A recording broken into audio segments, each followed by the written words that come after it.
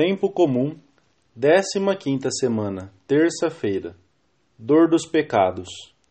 Primeira meditação. Apesar dos muitos milagres que o Senhor realizou nelas, algumas cidades não fizeram penitência. O Senhor também passa ao nosso lado. Ao abandonar Nazaré, Jesus escolheu como lugar de residência a cidade de Cafarnaum, designada em algumas passagens do Evangelho como a sua cidade. A partir dela, irradiou a sua pregação pela Galiléia e por toda a Palestina. É possível que se hospedasse em casa de Simão e que fizesse dela o centro das suas viagens apostólicas por toda a região. Como também é muito provável que não tenha havido outro lugar onde Jesus fizesse tantos milagres como nessa cidade. Na margem norte do lago de Genezaré, não muito longe de Cafarnaum, estavam situadas outras duas cidades em que Jesus também realizou muitíssimos milagres. Mas apesar de tantos sinais, de tantas bênçãos, de tanta misericórdia, as pessoas desses lugares não se converteram à passagem de Jesus. O Evangelho da Missa menciona as fortes palavras do Senhor a todas essas cidades, que não quiseram arrepender-se dos seus pecados. Ai de ti, Corozaim! Ai de ti, Betsaida! Porque, se em Tiro e em Sidom se tivessem feito os milagres que se fizeram em vós, há muito tempo que elas teriam feito penitência. E tu, Cafarnaum, elevar-te-ás porventura até o céu? Hás de ser abatida até o inferno, porque se em Sodoma se tivessem feito os milagres que se fizeram em ti, talvez existisse até hoje. Tantas graças e tantos milagres. E, no entanto, muitos dos habitantes dessas cidades não mudaram. Não se arrependeram dos seus pecados. Chegaram até a revoltar-se contra o Senhor. Dirumpamus vincula eurum, et proixiamus a nobis iugum ipsorum.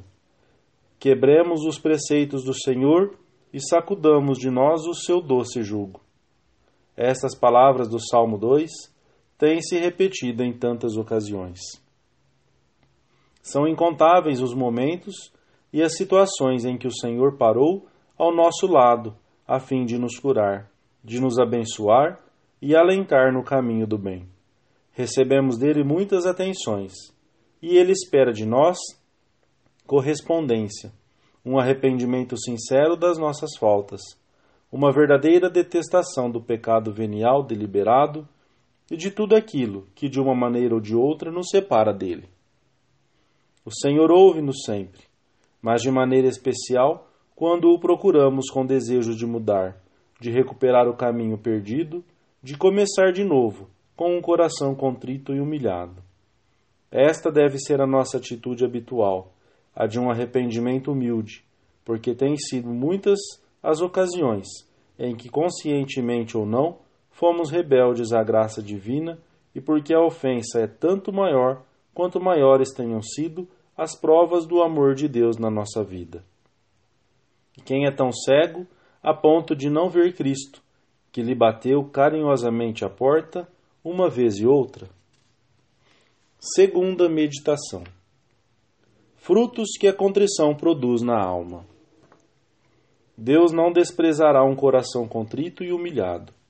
Um coração contrito significa um coração partido, como quando uma pedra se parte e se desfaz em pedaços, e chama-se contrição à dor das faltas e pecados, para significar que o coração endurecido pelo pecado, de certa maneira se despedaça, pela dor de ter ofendido a Deus. Também, na linguagem corrente, costumamos dizer, partiu-se o meu coração, para exprimir a nossa reação perante uma grande desgraça que comoveu o mais íntimo do nosso ser. Coisa parecida deve acontecer-nos ao contemplarmos os nossos pecados diante da santidade de Deus e do amor que Ele nos tem. Não é tanto o sentimento de fracasso que qualquer pecado produz numa alma que segue a Deus, mas o pesar de nos termos separado por pouco que seja do Senhor. O que nos deve levar, portanto, a pedir perdão, muitas vezes a Deus, é sobretudo o amor, pois são incontáveis os momentos em que não correspondemos como deveríamos ao amor divino que nos cumula de graças. Lembrou-se o amigo dos seus pecados, e por temor ao inferno quis chorar e não pôde.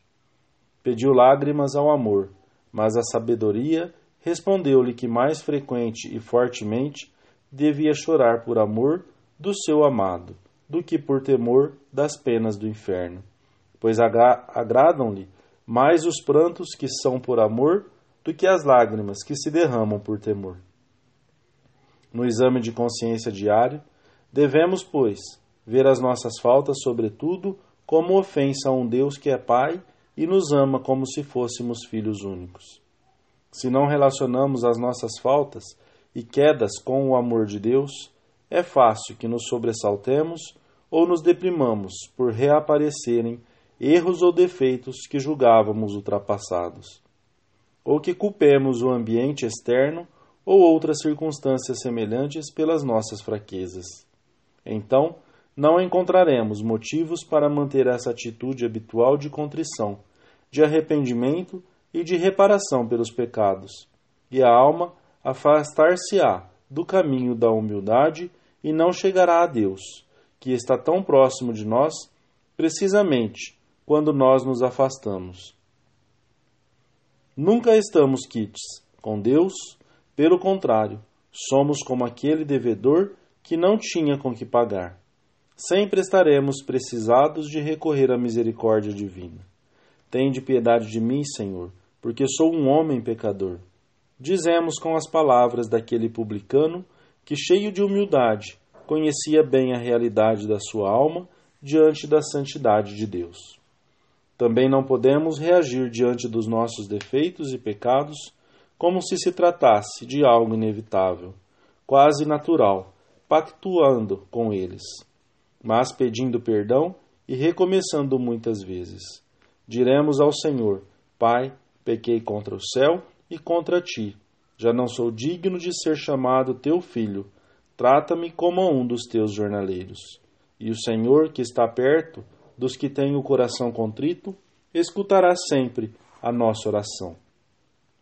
Jesus passa constantemente pelas nossas vidas, como por aquelas cidades da Galileia, e convida-nos a ir ao seu encontro, abandonando os nossos pecados. Não adiemos essa conversão cheia de amor.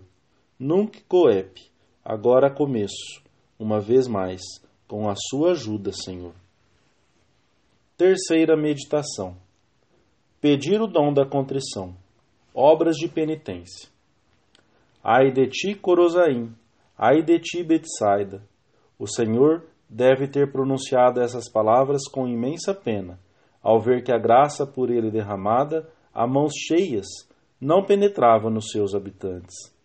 Seguiam-no uns dias, davam mostras de admiração diante de uma cura, mostravam-se complacentes, mas no fundo das suas almas seguiam Cristo de longe. Nós temos de pedir ao Espírito Santo o dom inefável da contrição.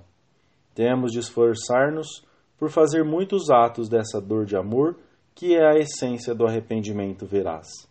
E temos de fazê-lo de modo especial quando ofendemos o Senhor em algum ponto mais importante e sempre que nos aproximamos do sacramento da confissão, à hora do exame de consciência e também durante o dia. E para que os atos de contrição estejam à flor da pele, será muito proveitoso fazermos ou meditarmos a via sacra, e meditarmos ou lermos a paixão do Senhor, por exemplo, às sextas-feiras, e não nos cansarmos jamais de considerar o infinito amor que Jesus tem por nós. A dor sincera dos pecados não traz necessariamente consigo uma dor emocional. Tal como o amor, a dor é um ato da vontade, não um sentimento. Assim como se pode amar a Deus sem experimentar efeitos sensíveis, pode-se ter uma profunda dor dos pecados sem uma reação emotiva. Em contrapartida, é preciso cultivar uma atitude da alma que nos leve a afastar-nos de todas as ocasiões de ofender o Senhor e a praticar obras concretas de penitência pelas vezes em que não fomos fiéis à graça.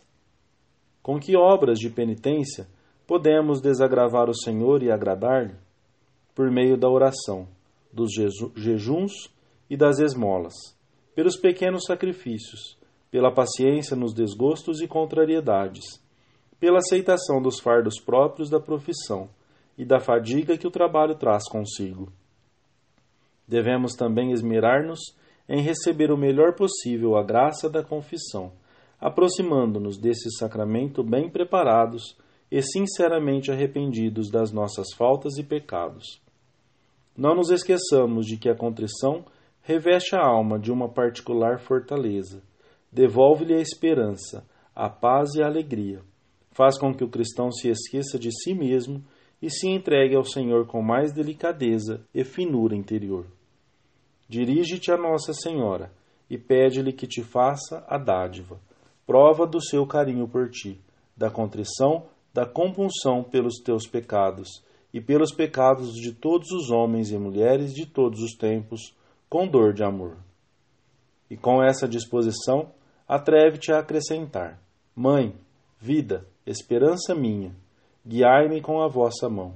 E se há agora em mim alguma coisa que desagrade a meu Pai Deus, concedei-me que o perceba e que os dois juntos a arranquemos. Continua sem medo. Ó Clementíssima, ó Piedosa, ó Doce Virgem Santa Maria, rogai por mim, para que, cumprindo a amabilíssima vontade do vosso Filho, seja digno de alcançar e gozar das promessas de nosso Senhor Jesus Cristo. Amém.